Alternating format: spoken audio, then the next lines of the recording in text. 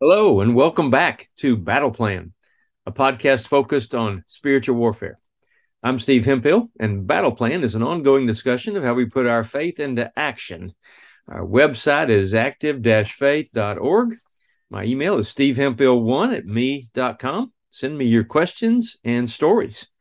Don't forget to tune in on Mondays to The Wounded Warrior with Dr. Charlie Caraway. Last time we introduced a new segment for the Battle Plan podcast hosted by Dr. Charlie Caraway called Battle Plan for the Wounded Warrior. So don't miss that. Today we're going to have a case study, and it's on Kate. And I want you to know I get real emails from people all the time with many specifics of their lives, the difficulties they've faced, the trials they've been through or are going through, their background, so I'll understand more on how to help them. They're asking for help, direction, advice.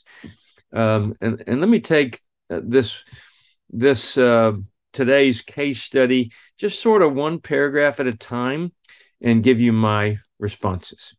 This is Kate. She says, "Hi, Steve. I heard of you through a dear friend of mine. She recommended your material on spiritual warfare due to the things that have happened to me and what we are going through. I'm in my third marriage. My first was horribly abusive, and I had a child with him. My second was also abusive, not as bad. My third has been fine. I personally have never experienced obvious demonic activity except through my marriages and the abuse."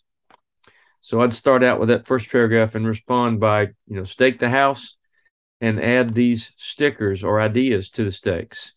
No divorce spirit may stay. Also, pray for a breakthrough for ending the generational curse of this abuse. You've gone through it more than once. Obviously, it could be from the past and connected. Now, Kate says, "We're currently blending a family and have multiple children. I have a daughter with me full time. Her father is narcissistic and abusive.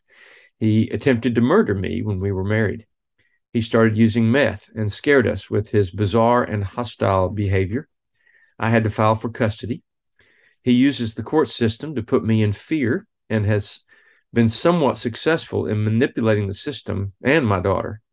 How can I protect myself in court to be blessed and have a safe outcome? Safe for my daughter. The courtroom is a horrible place of attacks." I would add these stickers. I'd say no narcissistic spirit may stay, no death spirit may stay, no deception spirit may stay, no addiction spirit, no anger spirit, no fear spirit, no manipulating spirit. I'd stake the house. I'd stake the courthouse. I'd stake his house. You can do it from a block away in all four directions, but you can stake it. Also, pray for true justice, especially in connection with his manipulation of the court system. And stake the courthouse. You have the right to do so as a taxpayer. Now she continues, "Due to her trauma, she resorted to cutting herself all over her body, sometimes so badly she would cry out in pain and was hospitalized. She still struggles with this, but not as severe. She also has tried to take her life twice by overdosing on Tylenol about 2 years ago and was hospitalized again. She feels guilty for a lot of what has happened." So I'd add these stickers to the stakes and to the areas. No trauma spirit, no witchcraft spirit, no suicide spirit, no depression spirit, no guilty spirit. Cutting herself is an indication of demonic connection, just as the prophets of Baal did this at Mount Carmel when they faced Elijah. Now she continues, "Back when she would see her father, she would see a demon at his house. She said it looked like a little girl. I believe she has some attached and or generational curses.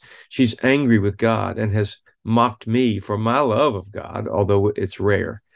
Recently, she's become open to staking our house and getting rid of anything in her room that dishonors God, but then she wavers and sometimes thinks it's silly."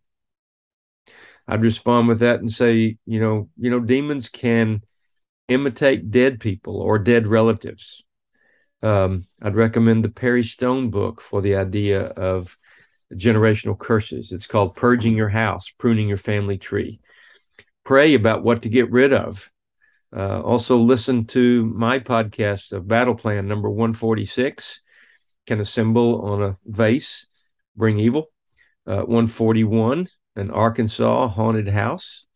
Number 135, can bad marriage demons cling to a house?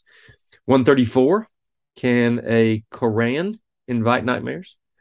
126, Beverly posted verses and depression disappeared.